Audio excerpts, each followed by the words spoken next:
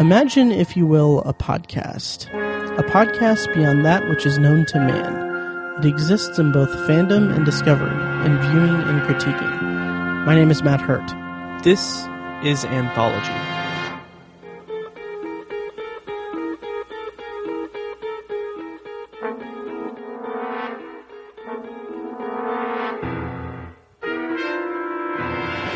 Welcome to Anthology, presented by ObsessiveViewer.com. If this is your first time listening, Anthology is a podcast exploring science fiction anthology storytelling during television's first golden age, beginning with The Twilight Zone. Each episode, I share my thoughts on an episode of this iconic series as a first-time viewer, as well as share some trivia about the episode. I then end each episode with a bonus review of a movie or show related to this week's episode. You can find more of Anthology at anthologypod.com. And if you want to contact me, you can like the Facebook page at facebook.com/anthologypod, where I post some stuff here and there. Tweet me at ObsessiveViewer, send an email to matt@obsessiveviewer.com, or call and leave me a voicemail at 317-762-6099. And if you like what you hear and want to support the podcast, please head over to iTunes and leave a rating and review. The more ratings and reviews I get, the easier it will be for people to find the show in the iTunes search results. It's funny, I actually got a review recently that remarked on my mispronouncing Serling's name in the first episode. And that's the second time that that's come up. And so I went ahead and just edited out that in the first episode. So hopefully that won't be too much of a problem going forward, but I do appreciate the review. It was a nice 4-star review, so I was very appreciative of that. I don't have the username available, but if you're listening to this episode, thank you. So today on the podcast, I'll be discussing The Hitch-Hiker. It's the 16th episode of the Twilight Zone's first season, and it aired on January 22nd, 1960 on CBS. The story was adapted from a radio play, so in lieu of a bonus review this week, I'm actually going to end the episode with the recorded performance of The Hitch-Hiker from Suspense Radio from 1942 featuring Orson Welles. So that'll be a nice change up, I guess. Okay, so before I get to the actual review, I have a couple pieces of housekeeping to attend to really briefly. First up is, if you've noticed on the site or on your podcast app, I got a new logo design for Anthology, and I'm really excited about it. And just so you know, if you use like Pocket Casts as an app, I think you have to like manually go in and go to Anthology, go to Settings, and go to Refresh Artwork, and that should pop up. But I'm really excited about it. I got the logo, the cover art design from podcastdesigner.com. It was really cool. So if you have a podcast and you're looking for artwork, check that out. And also I got some business cards designed for it with that logo, so that should be in soon. And also, on that note, actually, if you are in Indianapolis and are going to be at Indie PopCon, stop by the booth that I'm going to have with my co-host from the Obsessive Viewer, Tiny. We have a booth there. It's going to be booth 448. It's June 17th to the 19th. We'll have flyers and stickers and stuff like that and candy. So check us out there. And finally, the last piece of housekeeping I have is I got an email from Greg from Spokane, Washington. This is in response to my review of Now is Tomorrow, and he mentioned that I'll just read part of this email here. Robert Culp, who was Captain Blair in Now is Tomorrow, starred in 3 terrific episodes of The Outer Limits: The Architects of Fear, Demon with a Glass Hand, and Corpus Earthling. The Architects of Fear is the 3rd episode of The Outer Limits, and it's an episode people should start out with, since the 2 preceding it aren't very good, nor do they embody the qualities that made Vintage Limits so outstanding, such as timeless themes, moody camera work by one of film's foremost cinematographers, Conrad L. Hall, which, slight note from me, I had no idea that he worked on The Outer Limits, so I'm really excited to get to that. And also, The Outer Limits had a creeping dread hard to shake, even with the occasional practical effect, rich in unintentional hilarity. So, I mean, I plan on covering The Outer Limits far in the future after I finish The Twilight Zone, so I'm really excited to check that out eventually. Greg also writes, I'd like to recommend 2 Twilight Zone-esque movies I think you'll like. First is 1966's Seconds, also lensed by a giant of cinematography, James Wong Howe. Seconds explores a theme Twilight Zone has fun with on more than one occasion, that of be careful what you wish for. Seconds is actually the movie I'm going to review in next week's episode with the episode The Fever, strictly on Greg's recommendation. So look forward to that. And if you have any recommendations for Twilight Zone-esque movies of the era or shows or what have you, something that you think would fit as a bonus review for this podcast, feel free to email me at matt@obsessiveviewer.com and let me know, because I will definitely be interested to check it out. Finally, Greg writes that he also recommends 1945's Dead of Night, which is a British anthology film that 3 later Twilight Zone episodes would draw heavily from. Those episodes are Shadowplay, 22, and The Dummy. The flick is a bit of a mixed bag, much like the Twilight Zone itself, though the last yarn as well as the wraparound story will floor you. So I think I'm going to cover that in the episode with Shadowplay, or failing that, then 22 or The Dummy. So I'll have a review of that in the future. So thanks so much, Greg, for emailing in.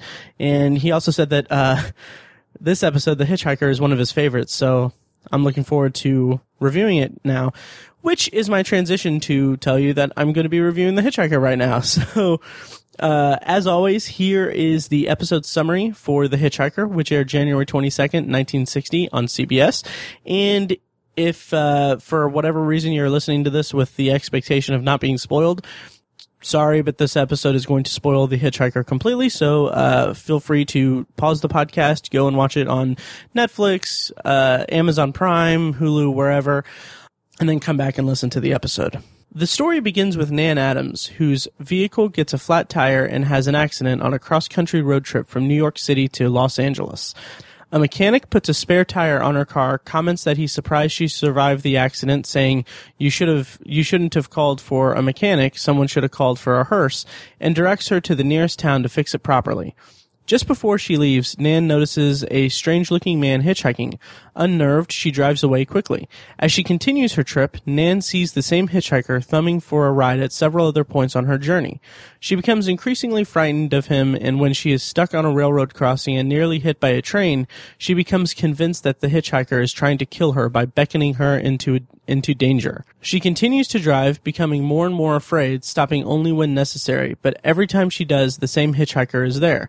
When she ends up stranded in New Mexico, she meets a sailor on his way back to San Diego from leave. Eager for protection from the hitchhiker she's been seeing, she offers to drive the sailor to San Diego herself. However, she is still paranoid about the hitchhiker, and when she sees him on the road, she tries to run him over. The sailor, who can't see him, begins to fear for her sanity and leaves her. In Arizona, Nan stops to call her mother. The woman who answers the phone says that Mrs. Adams is in the hospital. She had a nervous breakdown after finding out that her daughter, Nan, had died in a car accident in Pennsylvania 6 days ago, when the car she was driving blew a tire and overturned. At this point, Nan realizes the truth. She did not survive the accident at the beginning of the episode, and the hitchhiker is not a man who wants her to die, but is rather the personification of death, patiently and persistently waiting for her to realize that she has been dead all along. Nan returns to the car and sees the hitchhiker sitting in the back seat through the reflection of the vanity mirror on the visor. "I believe you're going my way," he inquires. So that's the synopsis for The Hitchhiker, and I have just 2 actors to do in the talent rundown, the first of which is, of course, Inger Stevens as Nan Adams. This is her first of 2 episodes of The Twilight Zone. She'll appear in Season 2's The Lateness of the Hour.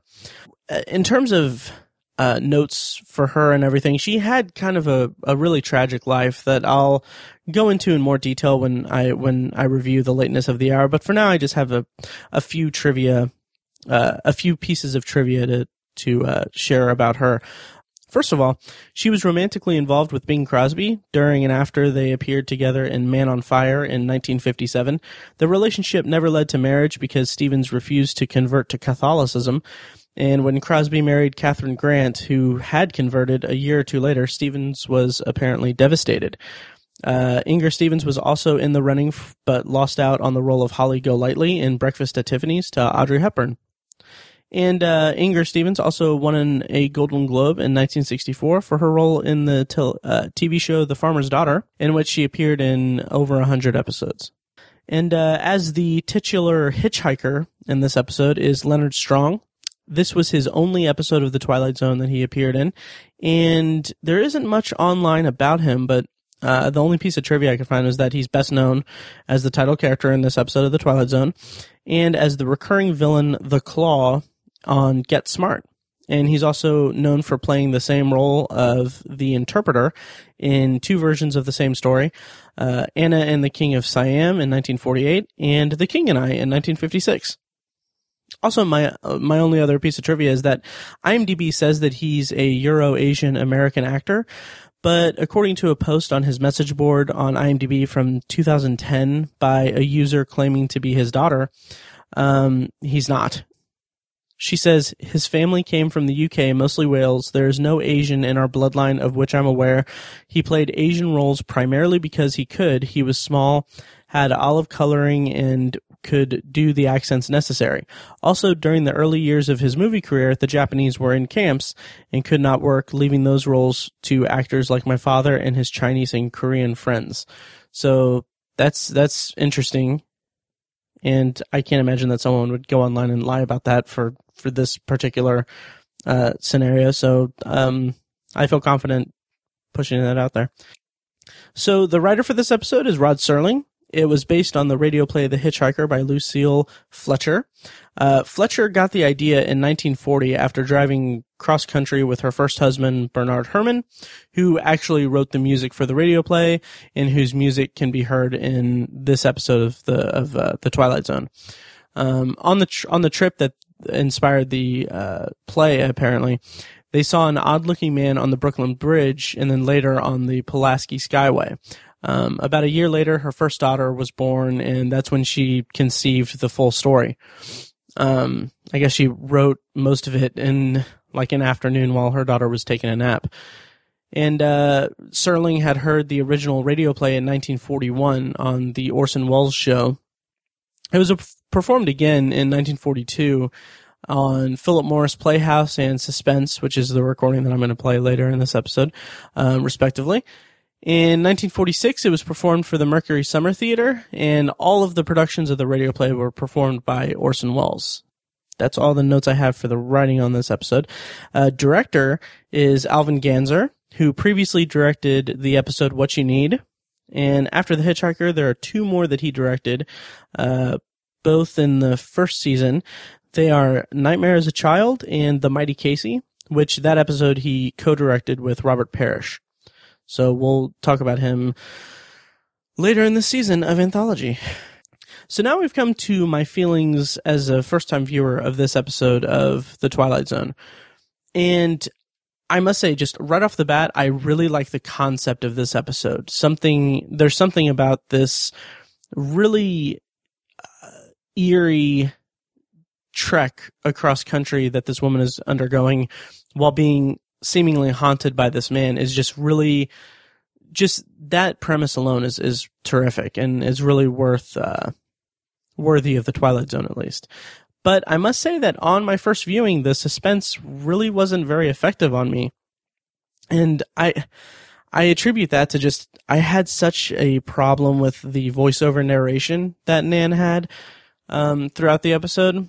I understand that Nan is the sole character and the sole character for the majority of the screen time, really. But having her tell us the story as we watch it unfold, narrating her emotions along the way, it just felt like something that it feels like something that could easily have been omitted from the translation from the radio play. And it kind of, at least on that first viewing, it seemed like a missed opportunity for Inger Stevens to give a truly compelling performance. That's not to say that Inger Stevens didn't do a great job in this episode, because she is absolutely fantastic. There are scenes that she is just really, really captivating in, and there is a lot to the character that she brings out, but I just kind of feel like the kind of moody voiceover narration that's employed in this episode kind of made it a little hard for me to connect to the story on that first viewing. I made my peace with it on repeat viewings and actually found that I enjoyed it more when I had the full story and the full effect going into it. Aside from those issues, I really like that this episode kind of literally takes place in a Twilight Zone, or a world or universe in between life and death, for Nan at least. I think that that's a really intriguing scenario, or that's a fun environment to play out in, because it's a normal world and everything, but by the end of it you realize that she's been kind of going through this way station universe kind of thing. That's my interpretation of it, at least. I'll talk about that more as we go forward. But after we're introduced to the hitchhiker, though, the scene in the diner where she's poring over the maps and she asks the server if they get a lot of hitchhikers on the turnpike, and he's just going through saying like, no, we don't get a lot of hitchhikers. People would be crazy to hitchhike on there, maybe before the turnpike or in the toll booth and stuff like that. That scene is really effective and really good development of her character and her uneasiness at seeing this hitchhiker, because she goes into this whole spiel where she kind of just doesn't really storm out of it, but she kind of enthusiastically exits the diner. And it's especially haunting on repeat viewings, because when she says that she's starting to hate the car, it's really unnerving, because you know the reason that she hates the car is because she died in the car. And I think that the subtext of that is that she feels this really negative force that's originating in the car, and even probably and the personification of a negative force of the hitchhiker himself. So I really like that scene, and I thought that really brought out her character and her characterization and her growing unease with her situation. And after that, I really like the tension of the railroad scene. I thought that there's this very loud whir sound of the train as it passes, and it's terrifying. It's actually really, really frightening. And the scene comes after Nan tells the hitchhiker that she's not heading west, she's not going his way. And when watching it with the ending in mind, it really put an interesting spin on it, because the hitchhiker isn't taunting Nan as I thought that he sort of was in the first viewing, nor is he chasing her, which I also thought. He's just waiting for her, and it really makes me appreciate the episode a lot more. And after the railroad incident, when she says that she sees now that he is beckoning her to her death, that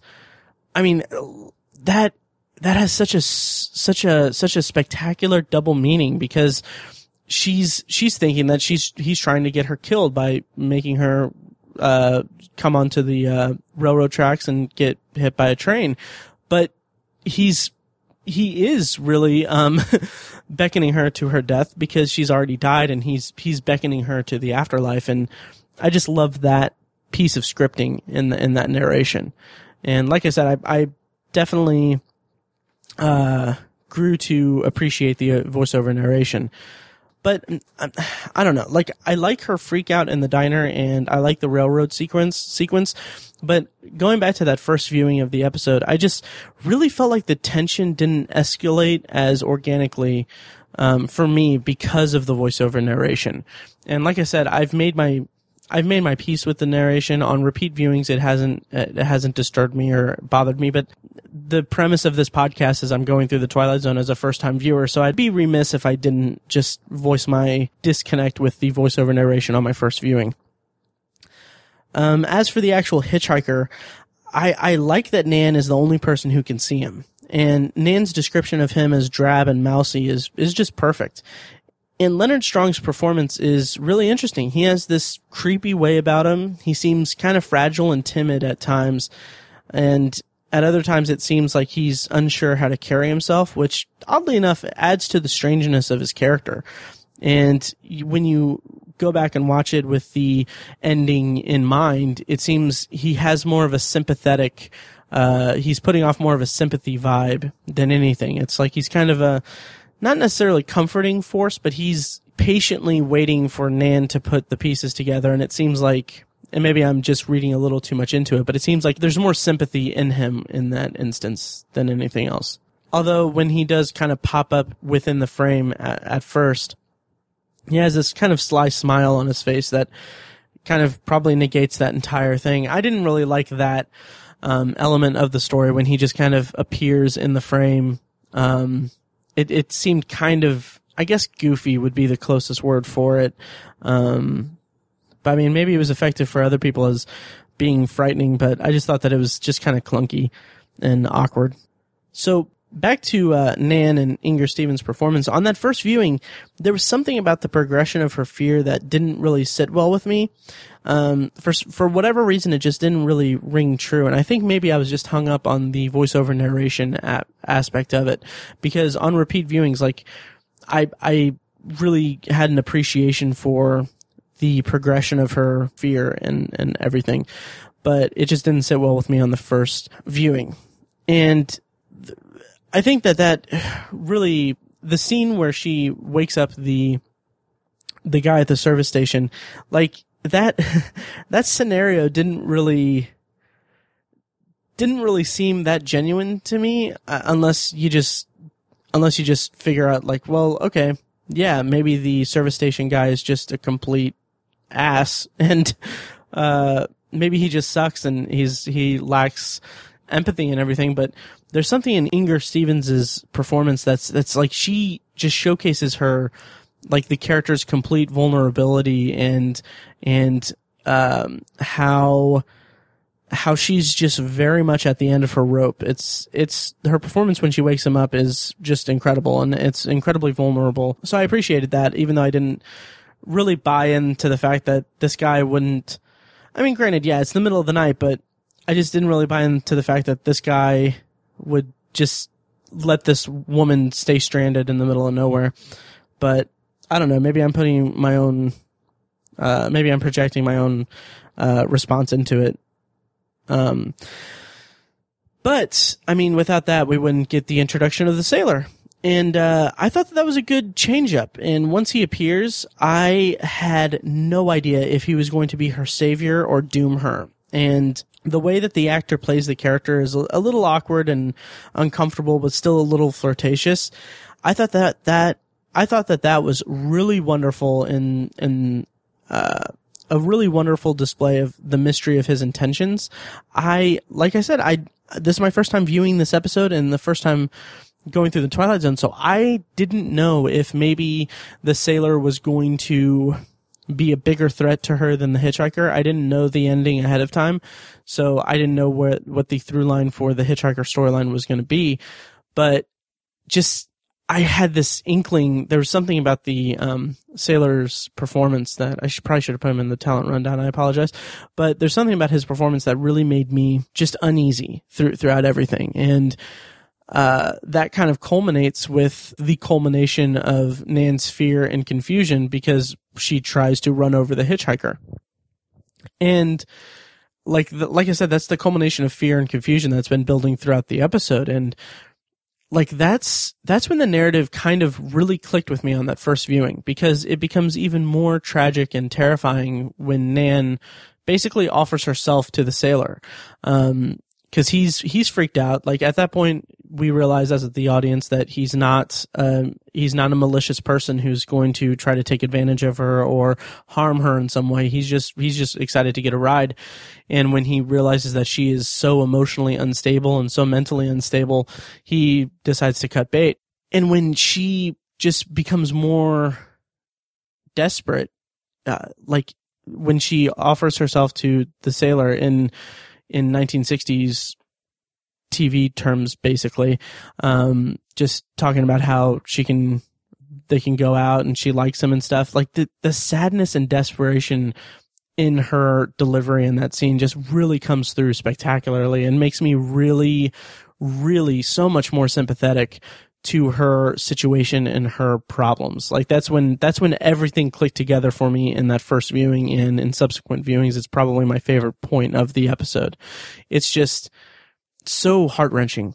It also offers an interesting perspective on the episode, or this part of the episode as it's unfolding. It's just interesting to think of the hitchhiker storyline from the sailor's perspective, because you can't blame him. Of course he's going to run off and leave her because she's homicidal. She's from his perspective, she's crazy. She's liable to get him killed or him into some kind of legal trouble, and that's something that he doesn't really need. So shortly after that is the big reveal at the end that Nan has been dead this whole time. And it's a really good twist. And Stevens' final narration is absolutely haunting. And it's a great way to end the character's story and the character itself. It's really creepy because she kind of walks out of the phone booth and she just says, the fear has left me now. I'm numb. I have no feeling. And the way that she delivers those lines are so flat, not flat. I don't mean that in a negative respect, but it's just so calm the way that she delivers those lines. And it's haunting all the more. And it's really impressive. And also the music from Bernard Herrmann, in that moment brings it all together. And I'll talk briefly about Bernard Herrmann's music also, because the entire setup, the entire season, or the entire episode arc, between Bernard Herrmann's music and the fact that she's driving a long distance, it just immediately reminded me of Psycho, and I was delighted to find out that Herrmann actually did the music for Psycho, because I just remembered Marion Crane's drive before she reaches the Bates Motel. It kind of reminded me of this, I was reminded of that when watching this episode. And also there's one other thing I want to highlight about the episode is that the second act begins with kind of a fade into her driving through a tunnel, and it's just completely black, and then as the screen's completely black, and then we see her exit a tunnel. And I thought that was a wonderful visual metaphor, and I just loved it when I went back and saw it again, because it was a really great visual metaphor. Like I said, her going through a tunnel, and by the end of the episode, she's going into the afterlife. I thought that was really well done and a really good choice by the director. As for cultural subtext and things of that nature, I just want to mention that this is the first episode since the 16mm Shrine to have a female protagonist. And I thought that was interesting. I think here in 5 or 6 episodes, we're going to have another female protagonist. I want to say Vera Miles is going to be in it. I can't remember, but I'm looking forward to that. And also, as far as timelessness, the fear in this plot really even resonates today. I mean, it's a pretty straightforward plot of a woman driving across country being haunted by a figure, and I mean, just that premise alone is enough to resonate today. That premise alone resonates today is what I'm trying to say. A week before this recording, I drove down to Evansville to visit my friends, and it's really funny because I just had this episode in my mind the entire time down there, because I'm just driving down. I live in Indiana, so I'm driving down the interstate, and I'm surrounded by just nothing for long periods of time, and it just made me think of how desolate and alone Nan Adams was in this episode. And just the creepiness of that scenario really worked its way into my drive down, my drive to see friends. So I really appreciated the episode for that. As for trivia for this episode, this is the only radio play to be adapted into a Twilight Zone episode, as I mentioned before. And Serling changed the character's name and gender. In the radio play, the character was Ronald Adams, and so Serling changed it to Nan, and he named the character Nan after his daughter Anne. Lucille Fletcher, who wrote the radio play, didn't like the change in gender, and she felt that it added nothing to the story and thought it minimized the story's dramatic effect. I don't know. From my perspective, I think that it was a good choice. I side with Serling on this because maybe this is a gender bias completely, because it's going to sound horrible when I say it, but there's something about the vulnerability of a woman in this scenario that's more terrifying to me than a middle-aged man, because I think, and I don't mean that to be like a gender misogynistic kind of thing, because that's the farthest thing from the point that I'm trying to make, but there's something about the vulnerability in Inger Stevens' performance that really comes through in a way that I don't think a man a man could really embody in a believable manner. It's a credit to Inger Stevens' performance, really, is anything. And I hope that doesn't come across as misogynistic at all, because I'm the furthest thing from that. But I'm going to stop talking about that because I feel like I'm just putting my foot in my mouth. But finally, for the last part of the trivia for this episode, this is purely unsubstantiated. I have no idea if this is at all a reference to anything, but the point in the episode where the sailor yells for the guy at the service station, he says, "Hey, Pop, you got some customers out here." There's something about his inflection, and I like I said, I have no idea if this is intentional at all, but it just immediately made me think of Earl Holliman's delivery of almost an identical line in the beginning of Where Is Everybody? It made me feel like maybe that was some kind of like little Easter egg trivia or something. I doubt it, but there was something in the inflection of his voice that really made me think Earl Holliman, particularly the scene in Where Is Everybody where Holliman is in the diner. Obviously, he says, you got a customer out here, and there's something about the inflection of the sailor saying that really reminded me of him. So my closing thoughts for this episode are that the first time I viewed this, the episode had a weak first half for me. It just felt uneven, and even though I liked the inclusion of the sailor, I was left kind of wondering if it makes sense within the context of the story and the logic of the world, because like I found myself overthinking the scenario basically. So she's dead at the beginning. Is the rest of the episode her subconscious guiding her to the afterlife?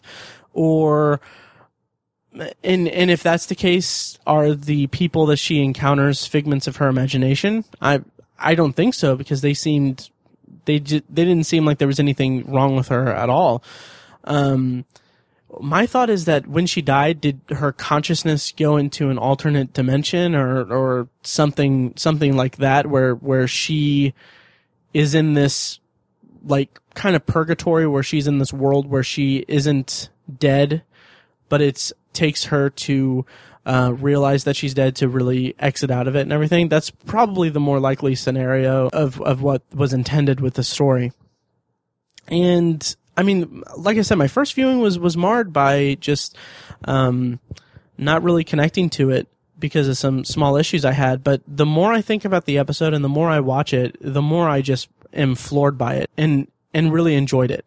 It's a really chilling tale, really. It's very, very eerie, and I like that there is enough of the hitchhiker to drive her to basically try to kill a guy, and I like that there's enough of that, but it doesn't dwell on the hitchhiker. It doesn't dwell on her trying to figure out what's going on with the hitchhiker. It's more about the fear that the hitchhiker breeds inside her, and it's about the horror that she's experiencing being like in the middle of nowhere and completely helpless. And I think that's what really makes it a more enjoyable episode than anything else, because it could have been that she's more antagonizing to the hitchhiker, or she's driven more crazy than anything, but instead she is just consumed with fear and confusion, and it comes across really well. And I think that is a credit both to the writing and to Inger Stevens' performance, because she is just freaking phenomenal in this episode. And while I kind of wish that they didn't do the voiceover narration, it doesn't depreciate her performance at all, because there are several points in the story where she is given her time to shine as a very dramatic actress in this episode, and she just freaking knocked it out of the park. It was really, really good, really great. And also it it helped that this the story of this episode actually, like, it reminded me of one of my favorite TV shows of like the modern age. So I won't say what it is because it's a spoiler for the finale of it. But if you're a fan of television and you're aware of huge series that ended in a few years ago, you'll probably be able to figure out what it is. But I just appreciated the episode on that level too. So that's my review of The Hitchhiker. And before we move on to the the rest of this episode and to the radio play, here's a highlight from episode 163 of The Obsessive Viewer. It's a weekly movie and TV podcast I host with my friends Mike and Tiny over at obsessiveviewer.com. But I just love the direction they took everything. Nice. I think they aimed really high with the first season, introducing a character like Kingpin and having the primary conflict be with Kingpin. I mean, it did make sense, but you know, he's kind of the grand. It's like doing a Batman series and having the whole first season be about him and his Joker. You know, it's high stakes in that respect. You can find The Obsessive Viewer on iTunes, Google Play, Stitcher, and at obsessiveviewer.com. And you can find the episode that you just heard a clip from at obsessiveviewer.com/OV163. Okay, so as I said at the top of this episode, in lieu of a bonus review, I'm going to just play the audio of Suspense Radio Theater, I think is the full name. I'm going to play the complete audio, which is public domain, so it's not, copyright infringement, but the audio is from the 1942 performance of The Hitch-Hiker on Suspense, performed by Orson Welles. Before I get to that, though, I want to just mention that this is the 1942 recording, obviously, and I searched high and low for the 1941 performance that Serling had heard that led him to buy the story, but unfortunately that is apparently lost. It can't be found anywhere, and I was kind of bummed about that because I thought that would be even more interesting to hear. But I mean, every performance of The Hitch-Hiker was performed by Orson Welles, so you'll get, and this was a year later, so it's good enough, I guess, for our purposes here at Anthology. A couple bits of trivia and thoughts on the radio play before we get to it. Orson Welles, he's very charismatic in it. He's amazing, and I just want to read this quote that I found that Orson Welles said to his friend and mentor Roger Hill on February 22nd, 1983. But the quote is, "Radio is what I love most of all. The wonderful excitement of what could happen in live radio when everything that could go wrong did go wrong. I was making a couple thousand a week, scampering in ambulances from studio to studio, and committing much of what I made to support the Mercury. I wouldn't want to return to this frenetic 20-hour working day years, but I miss them because they are so irredeemably gone." And I just like that he had that passion for theater. And I mean, this guy, he was amazing and very talented. And like, he spent so much of his time, in radio dramas that, I just wanted to share that quote about it. My thoughts about the radio play that you're about to hear are that it had really good production value, and it really made me want to seek out more radio dramas of the era. And hearing Ronald Adams tell the story, much the way that Nan Adams narrated the episode The Twilight Zone, it makes it feel very intimate.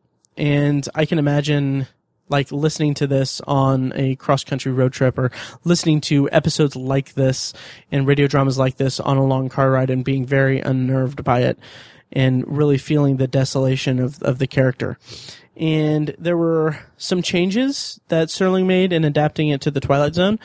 I'll say now that the equivalent in the radio play of Nan waking up the guy at the service station, I think that and spoiler for the radio play you're about to hear, but Ronald wakes the man for food and not for running out of gas or anything. But I fully prefer Serling's version of it, with Nan waking the guy for gas and being very frantic, because it really shows how vulnerable she is a little bit more than what we got from the radio play, I feel.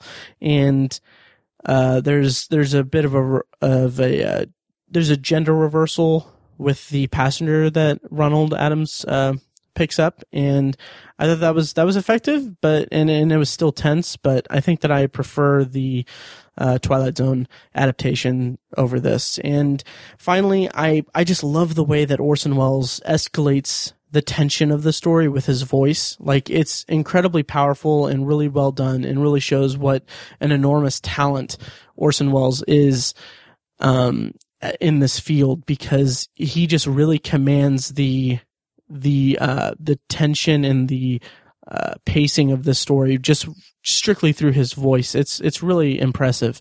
Okay, so without further ado, here is the radio play of The Hitch-Hiker from 1942. I'm actually going to go ahead and put it after my pre-recorded outro. That way that if you don't want to actually have to sit there and hear it, the episode will end as usual for you and then go into the radio play. So on that note, I want to thank you guys for listening. And next week on the podcast, rather, I'm going to be reviewing the Twilight Zone Season 1, Episode 17, The Fever. And I'll have a bonus listener recommended review of Seconds, the 1966 John Frankenheimer film that was recommended by listener Greg from Spokane, Washington. So look out for that next week, and I hope you enjoy the radio play audio of The Hitch-Hiker from 1942 from Suspense, performed by Orson Welles. Thank you for listening, and I'll see you guys next week.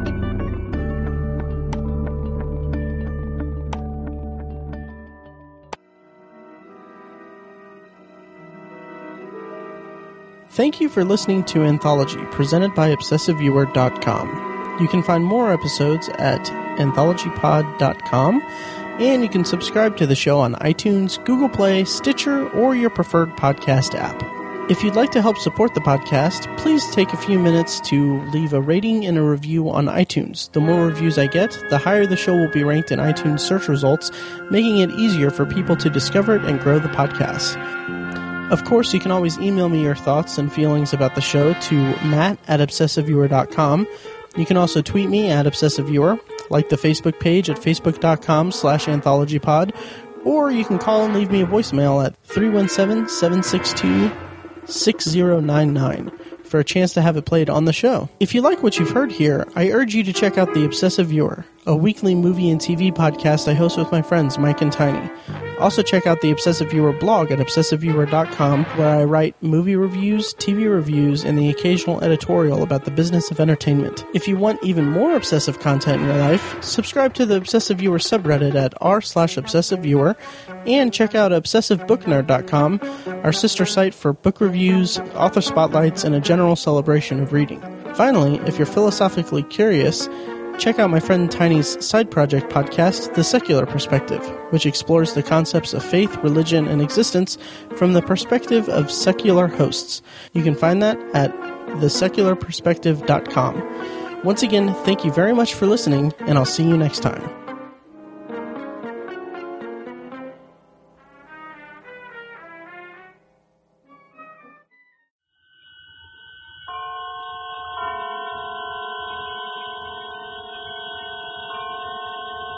The Columbia Network takes pleasure in bringing you Suspense.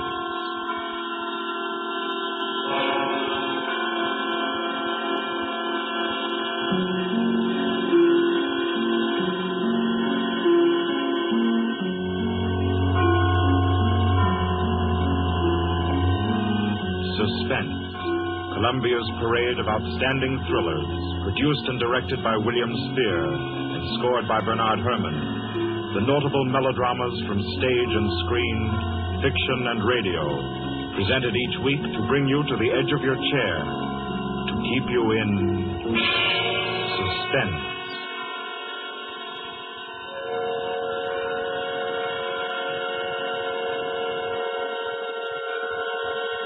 Good evening. This is Orson Welles. I'm very happy I am to be back in the United States and back on the Columbia Network, even for so short a visit as this one. Back with old friends like Johnny Dietz, who is tonight's director, and Bernard Herrmann. The Mercury Theater presented tonight's radio play for the first time last year. We came right out then and hailed it as a classic of the medium. Nobody argued the point. A lot of people asked us to do it again, so it's gratifying to get the chance now, and to find a favorite of ours in this distinguished anthology of spook shows. Personally, I've never met anybody who didn't like a good ghost story. But I know a lot of people who think there are a lot of people who don't like a good ghost story. For the benefit of these, at least, I go on record at the outset of this evening's entertainment with the sober assurance that although blood may be curdled on this program, none will be spilt. There's no shooting, knifing, throttling, axing, or poisoning here. No clanking chains, no cobwebs, no bony and/or hairy hands appearing from secret panels, or, better yet, bedroom curtains. If it's any part of that dear old phosphorescent foolishness that people who don't like ghost stories don't like, then again, I promise you, we haven't got it. Not tonight. What we do have is a thriller. It's half as good as we think it is. You can call it a shocker. It's already been called a real Orson Welles story. Now, frankly, I don't know what this means. I've been on the air directing and acting in my own shows for quite a while now, and I don't suppose I've done more than half a dozen thrillers in all that time. Honestly, I don't think even that many, but it seems I do have a reputation for the uncanny. Quite possibly, a little escapade of mine involving a couple of planets, which shall be nameless, is responsible. Doesn't really matter. Don't think I disapprove of thrillers. I don't. A story doesn't have to appeal to the heart. It can also appeal to the spine. Sometimes you want your heart to be warmed, and sometimes you want your spine to tingle. The tingling, it's to be hoped, will be quite audible as you listen tonight to The Hitch-Hiker. That's the name of our story, The Hitch-Hiker.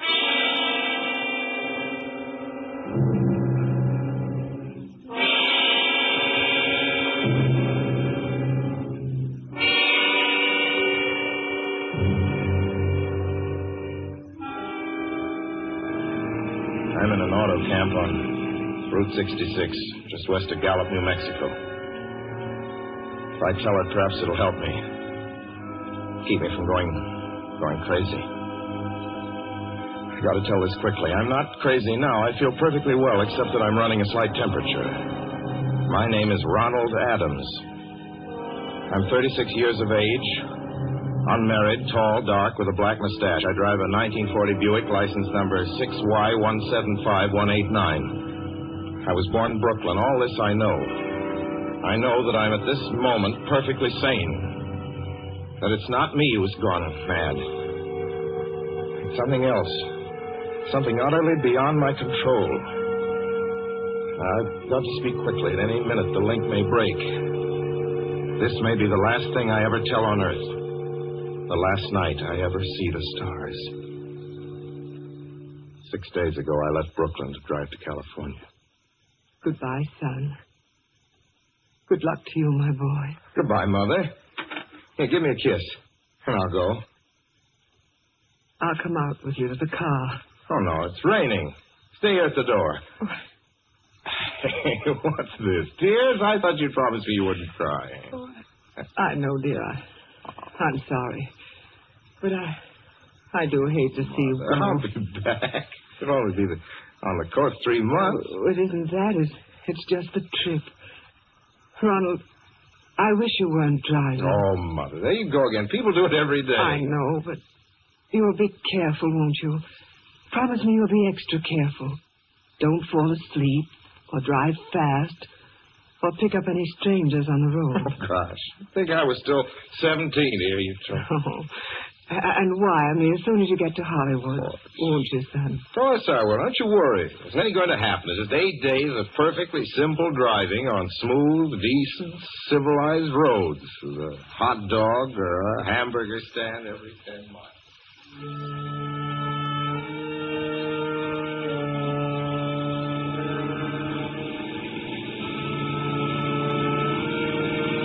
I was in fine spirits. The drive ahead of me, even the loneliness, seemed like a lark. I reckoned without him. Crossing Brooklyn Bridge that morning in the rain, I saw a man leaning against the cables. He seemed to be waiting for a lift. There were spots of fresh rain on his shoulders. He was carrying a cheap overnight bag in one hand. He was thin, nondescript, with a cap pulled down over his eyes. I would have forgotten him completely, except that just an hour later, while crossing the Pulaski Skyway over the Jersey Flats, I saw him again. At least, he looked like the same person. He was standing now with one thumb pointing west. I couldn't figure out how he got there, but I thought probably one of those fast trucks had picked him up, beaten me to the Skyway, and let him off. I didn't stop for him. Then late that night, I saw him again. It's on the new Pennsylvania Turnpike between Harrisburg and Pittsburgh. It's 265 miles long with a very high speed limit. I was just slowing down for one of the tunnels when I saw him, standing under an arc light by the side of the road. I'd seen quite distinctly the bag, the cap, even the spots of fresh rain scattered over his shoulders. He hallooed at me this time. Hello! Hello! I stepped on the gas like a shot. It's lonely country through the Alleghenies, and I had no intention of stopping. Besides, the coincidences, or whatever it was, maybe the Willies. Stopped at the next gas station.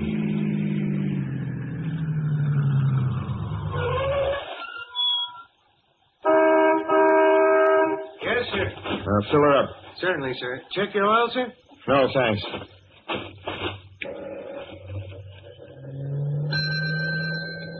Nice night, isn't it? Yes. It hasn't been raining here recently, has it? Not a drop of rain all week. Oh? Oh, I suppose that doesn't done your business any harm. Oh, people drive through here all kinds of weather. Mostly business, you know. There aren't many pleasure cars out on the turnpike this season of the year. I suppose not. What about hitchhikers? Hitchhikers here? What's the matter? Don't you ever see any? Not much. If we did, it'd be a sight for sore eyes. Why? Oh, I'd be a fool who started out to hitch rides on this road. Look at it. Then, you've never seen anybody? No. Maybe they get the lift before the turnpike starts. I mean, you know, just before the toll house. But then it'd be a mighty long ride. Most cars wouldn't want to pick up a guy for that long a ride. And you know, this is pretty lonesome country here. Mountains and woods. You ain't seen anybody like that, have you? No. Oh, no, not at all. It's just a technical question. I see. Well, that'll be just $1.49 with the tax.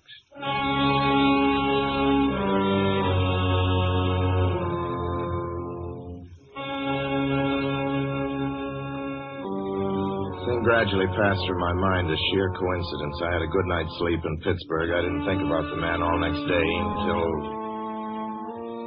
just outside of Zanesville, Ohio, I saw him again. It was a bright, sunshiny afternoon. The peaceful Ohio fields, brown with the autumn stubble, lay gleaming in the golden light. I was driving slowly, drinking it in, when the road suddenly ended in a detour. In front of the barrier, he was standing. Let me explain about his appearance before I go on. I repeat, there was nothing sinister about him. He was as drab as a mud fence, nor was his attitude menacing. He merely stood there, waiting, almost drooping a little, the cheap overnight bag in his hand. He looked as though he'd been waiting there for hours. And he looked up. He hailed me. He started to walk forward. Hello! Hello! Hello? No, not just now. Sorry. Hello in California? No, not today. The other way, going to New York. Sorry.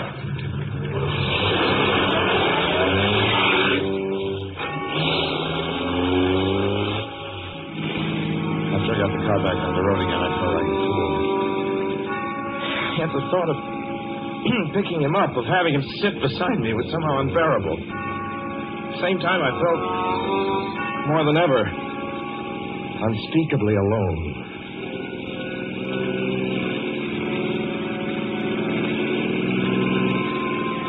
Hour after hour went by. Fields, the towns ticked off one by one. The light changed. I knew now that I was going to see him again. And though I dreaded the sight, I caught myself searching the side of the road, waiting for him to appear.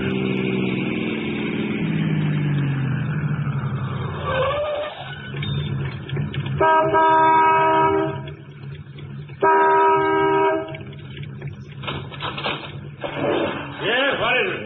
What do you want? Sell sandwiches and pop here, don't you? Yeah, we do in the daytime. We're closed up now for the I know, but I was wondering if you could possibly have a cup of coffee, black coffee, just... No, not this time of night, mister.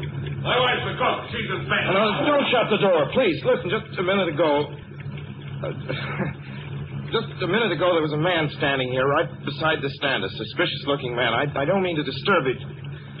And you see, I was driving along when I just happened to look, and there he was. How's he doing? Well, nothing. You've been taking a nip, that's what you've been doing. Now, on your way before I call out Sheriff Oates.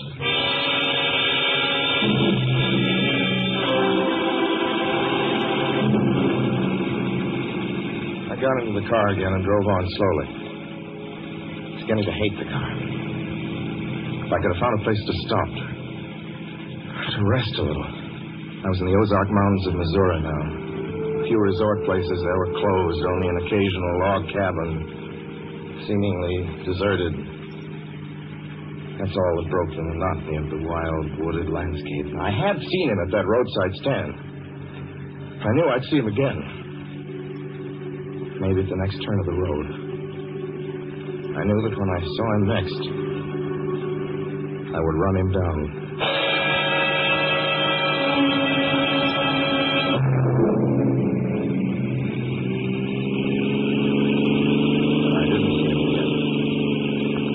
I didn't see him until late next afternoon. I stopped the car at a sleepy little junction just across the border into Oklahoma to let a train pass by. When he appeared across the tracks, leaning against a telephone pole. Perfectly airless, dry day. The red clay of Oklahoma was baking under the southwestern sun. Yet there were spots of fresh rain on his shoulders. I couldn't stand that. Without thinking, blindly, I started the car across the tracks. He didn't even look up at me. He was staring at the ground. I stepped on the gas hard, turning the wheel sharply toward him. I could hear the train in the distance now, but I didn't care. And something went wrong with the car. The train was coming closer. I could hear its bell ringing and the cry of its whistle. Still, he stood there. And now I knew that he was beckoning me to my death.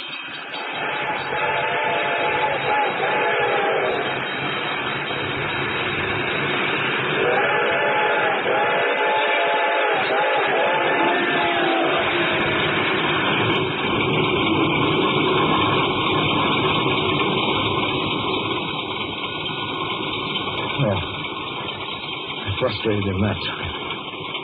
The starter worked at last. I managed to back up. When the train passed, he was gone. I was all alone in the hot, dry afternoon.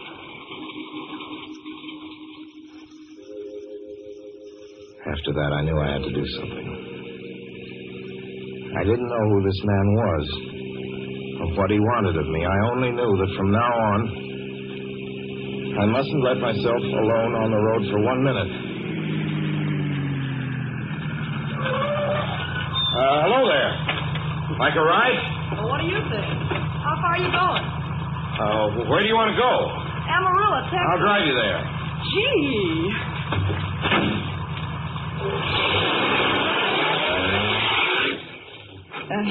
You mind if I take off my shoes? My dogs are killing me. Go right ahead. Oh. Gee, what a break this is. Hitch-hike much? Sure. Only it's tough sometimes in these great open spaces to get the break. I should think it would be, though. I'll bet you get a good pickup in a fast car. If you did, you could get places faster than, say, another person in another car, couldn't you? I don't get you. Well, take me, for instance. Suppose I'm driving across the country, say, at a nice, steady clip, about 45 miles an hour.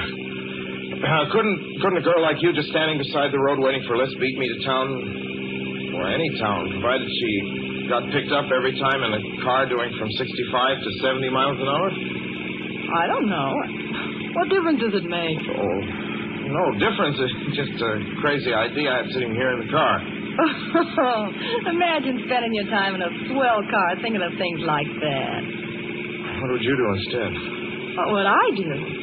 If I was a good-looking fellow like yourself, why, I just enjoy myself every minute of the time.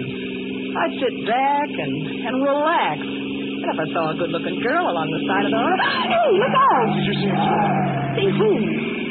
A man standing beside the barbed wire fence. I didn't see anybody. It wasn't nothing but a bunch of cows and the wire fence.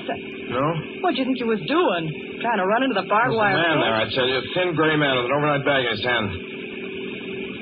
And I was trying to run him down. Run him down? You mean kill him? So you didn't see him back there? You sure? I didn't see a soul. As far as Watch that's concerned... for him the next time and keep watching. Keep your eyes peeled on the road. He'll turn up again. Maybe any minute. There! Look there!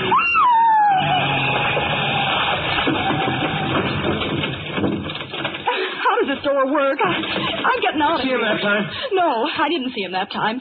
And personally, mister, I don't expect never to see him. All I want to do is go on living. I don't see how I will very long, driving with you. Oh, I'm sorry.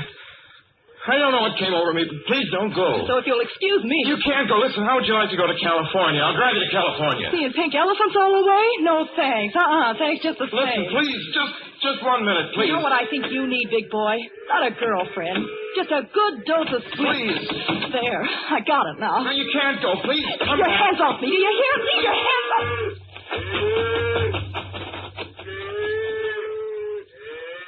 She ran from me. As though I were a monster. A few minutes later, I saw a passing truck pick her up. I knew then that I was utterly alone. It was in the heart of the great Texas prairies. There wasn't a car on the road after the truck went by. I tried to figure out what to do, how to get hold of myself. If I could find a place to rest, or even if I could sleep right here in the car for a few hours along the side of the road. I was getting my winter overcoat out of the back seat to use as a blanket when I saw him coming toward me, emerging from the herd of moving steer. Hello?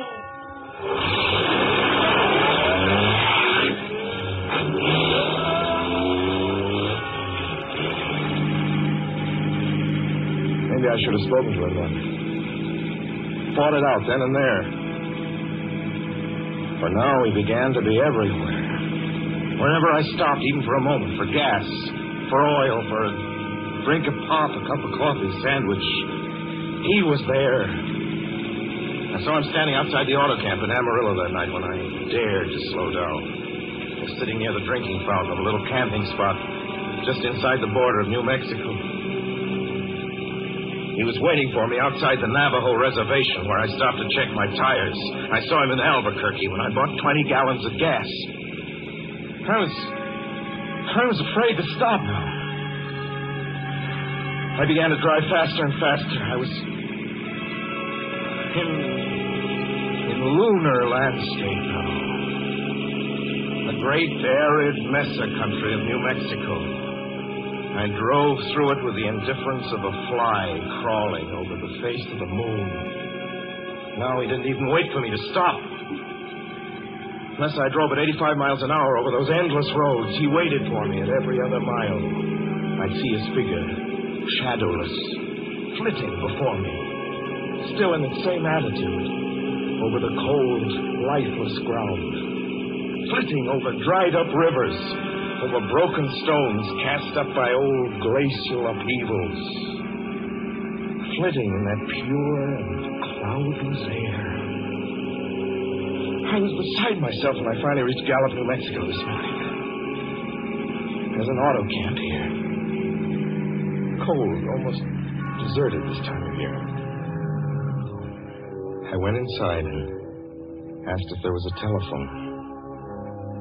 I had the feeling that if only I could speak to someone familiar, someone I loved, I could pull myself together.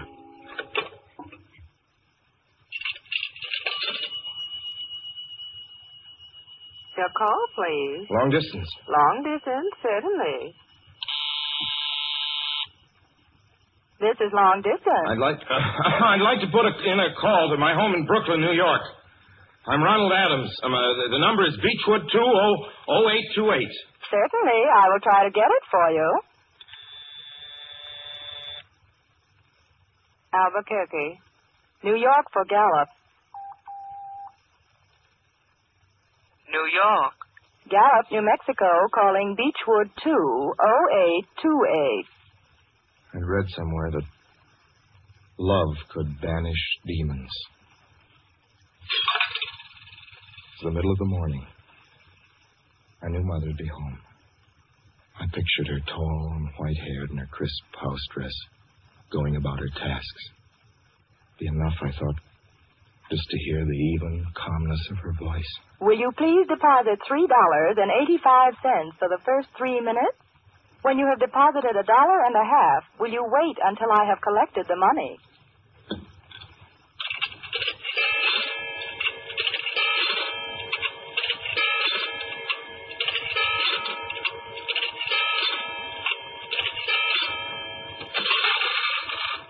All right, deposit another $1.50.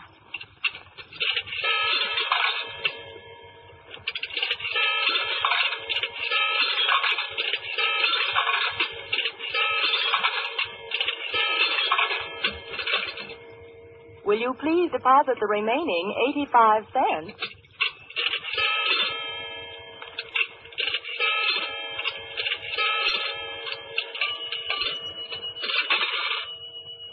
Ready with Brooklyn. Go ahead, please. Hello? Mrs. Adams' residence. Hello, Mother? This is Mrs. Adams' residence.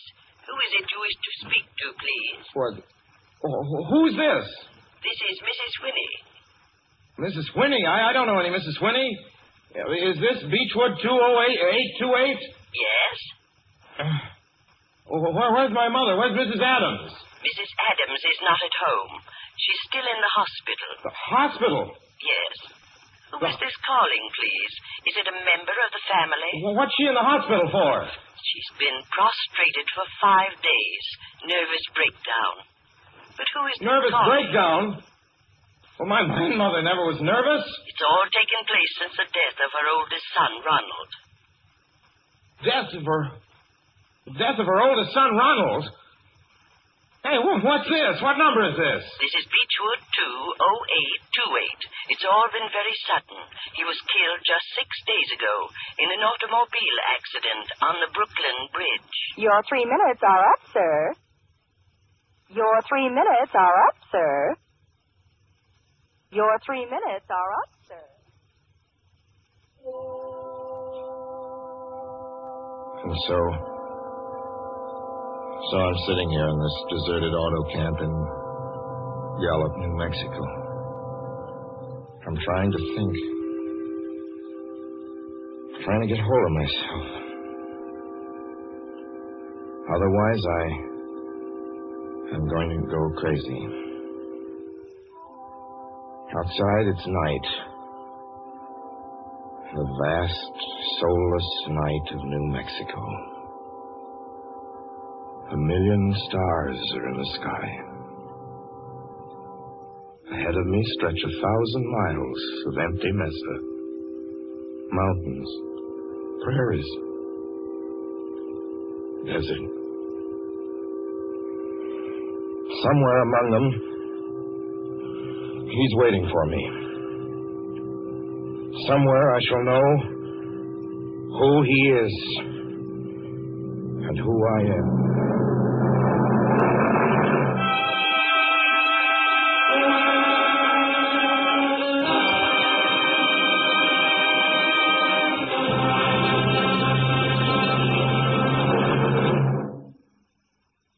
So ends The Hitch-Hiker, and to Orson Welles our considerable thanks for his playing of the title role. Mr. Welles? Help wanted. Men, women, and children. Nature of work, hard, monotonous, back-breaking labor. Hours, 75 a week minimum. Pay, few cents an hour. Added inducement, 2 meals a day, including several ounces of bad bread and a cup of thin soup. Don't delay. Apply at once. How'd you respond to a want ad like that, Mr. and Mrs. American working man and woman? You'd laugh, wouldn't you, and throw the paper in the trash basket. Dismiss the whole advertisement as some kind of a joke, but believe me, it's no joke. It's a simple statement of the working conditions that exist today in Nazi Germany and the conquered countries under Nazi rule. It's also an exact statement of the working conditions that will be imposed on you and every member of your family if the Nazis win this war. You yourself personally can stop them from winning, as you know. You don't have to give up your well-paid job to do it. You needn't have to be a soldier or a sailor or an airman or a nurse or a war worker to ensure American victory. Uncle Sam doesn't ask plain, ordinary, hard-working citizens like you to give him anything. All he does ask very seriously and very urgently is that you loan him 10 cents out of every dollar you make. That's all there is to it. Lend Uncle Sam a dime to win this war, and he'll pay you back with interest when he's won it. The easiest, most convenient way to lend him these dimes is to enroll in the payroll savings plan. Just tell your boss to deduct 10 cents from every dollar he pays you and lend it to Uncle Sam in your name. Sign up for this simple savings plan today, and when victory comes, you'll have war bonds in your pockets instead of Axis bonds on your wrists. Suspense will be heard again 2 weeks from tonight. Next Wednesday night, September 9th, the Columbia Broadcasting System will present over many of these stations at 9:30 p.m. Eastern Wartime an address by W. Averell Harriman, the United States Lend-Lease Administrator in London. Mr. Harriman, as the personal representative of the President of the United States, attended the Moscow conferences between Winston Churchill and Joseph Stalin. Next Wednesday's broadcast will be Mr. Harriman's first public address since his return to this country. Suspense is produced and directed by William Spear. John Dietz was our guest director this evening. Tonight's radio drama was written by Lucille Fletcher. The original score was by Bernard Herrmann.